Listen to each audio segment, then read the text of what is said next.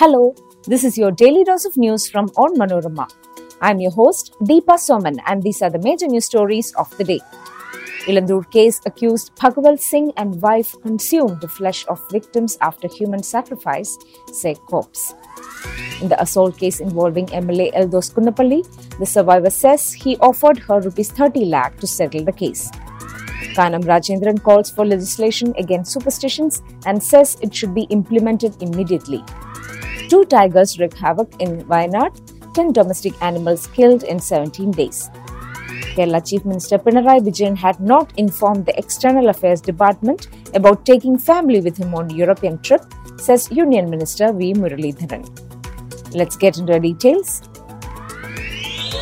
Tiruvalla native Bhagval Singh, a traditional massage therapist and healer, and his wife Leila, 2 of the main accused in the human sacrifice case in Elanthoor of Pathanamthitta district, confessed to police that they consumed the flesh of their victims after murdering them. Police said on Wednesday they revealed the shocking incident during the evidence collection held at their home on Tuesday. The forensic examination and evidence collection continued on Wednesday. The couple is being questioned at Kadavandra police station. Rashid alias Muhammad Shafi, a Perumbavoor native, allegedly lured and brought 2 women to the couple's house and sacrificed them as part of a black magic ritual. The 2 women were allegedly sacrificed by the couple to settle the financial issues of the couple and bring prosperity to their life. The autopsy will be held at the Kottayam Medical College Hospital on Wednesday. The teacher who complained against Perumbavoor MLA Elanthoor Kunnapalli levelled more damning charges against him and also the police during a press conference in Thiruvananthapuram on Wednesday. She said the CI, instead of going ahead with the case, attempted to bring about a compromise. She said the senior police officer had also revealed her identity to the media. "I'm a victim, but he revealed my name and my place to certain news channels," the woman said, her face veiled by a cloth. She also said that it seemed to her that the CI was not keen on pursuing the case. Though she filed a complaint on September 28, she said the Vizhinjam police kept delaying summoning the MLA and finally on October 9 asked her to go with Elanthoor Kunnapalli to see a lawyer to thrash out a compromise. She said the MLA had initially told the CI that he would settle the issue for Rs 20 lakh. Later, in front of a lawyer arranged by the CI on October 9th, the figure was raised to Rs 30 lakh, she said. The CI, who was not at the compromise meeting, asked her to send a WhatsApp message saying she had withdrawn her complaint. She did not. According to her, the incident that led to her complaint happened on September 14th. She said Elanthoor came to her house near Kovalam fully drunk, thrashed her and pulled her out. On that day, the police were informed, but not by me, but by locals who witnessed him assaulting me, the woman said. She said the MLA had then told the CI that she was his wife. She alleged that later, on the same day, the MLA took her to the capital city and harmed her. She said she was taken to the General Hospital early morning on September 15th, and there too, he said I was his wife, the woman said. The survivor said she had no intention of filing a complaint, but was forced to do so after the relentless threats by the MLA and people close to him. Communist Party of India's State Secretary Kanam Rajendran has expressed deep concern and shock over the brutal murders of 2 women in Elanthoor for the ancient practice of human sacrifice.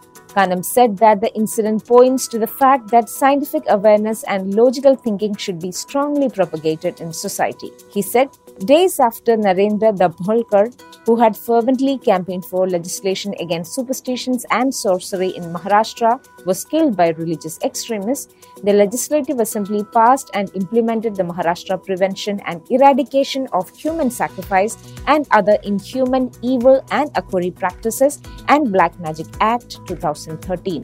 CPI leaders said the late Govind Pansare and rationalist M.M. Kalburgi, who also campaigned for anti-superstition legislation in Karnataka, too were victims of religious extremism.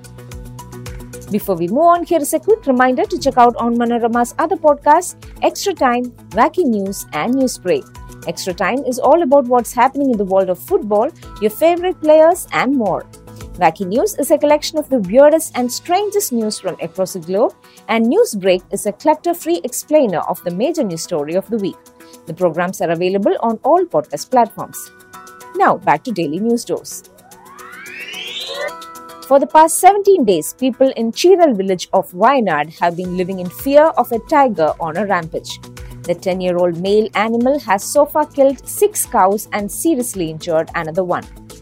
Troubled by the constant animal raid and to protest the official apathy, around 1,500 people under the banner of an all-party committee marched through the deserted streets of Chiral for 3 kilometers on Wednesday and held a People's Hartal in front of the Thotamula forest station at Parur. In another instance of an animal raid, a different big cat entered into the human settlement and killed domestic animals at Meenangadi Grama Panchayat.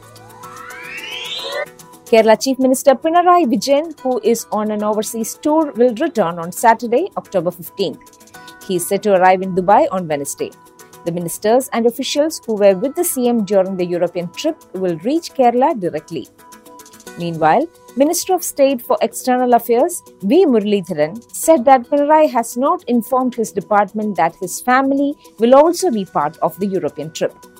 In a press conference in Delhi, the minister said that Pinarayi was acting like a modern-day Nero at a time when Kerala is reeling under debt. Muralidharan said he is fooling the people and should clarify what was gained from the foreign trip. While he said the government isn't spending for the trip, the External Affairs Ministry was informed that it was a state-sponsored tour. If not, which private individuals or businessmen are sponsoring the trip? Is the Chief Minister from the Party of Workers supposed to go on tour with the money of hardworking expats? Pinarayi says this is an official trip, and if so, let him inform the ministry of the kind of approvals he had for the trip. Muralidharan added that no state government could deal with a foreign nation without the centre's prior sanction, and that CM Vijayan should withdraw the false claim of striking an agreement with the UK administration. That brings us to the end of this episode. Follow Onmanorama.com for detailed updates on the latest news, and be sure to come back tomorrow. As always, thanks for listening to Daily News Dose.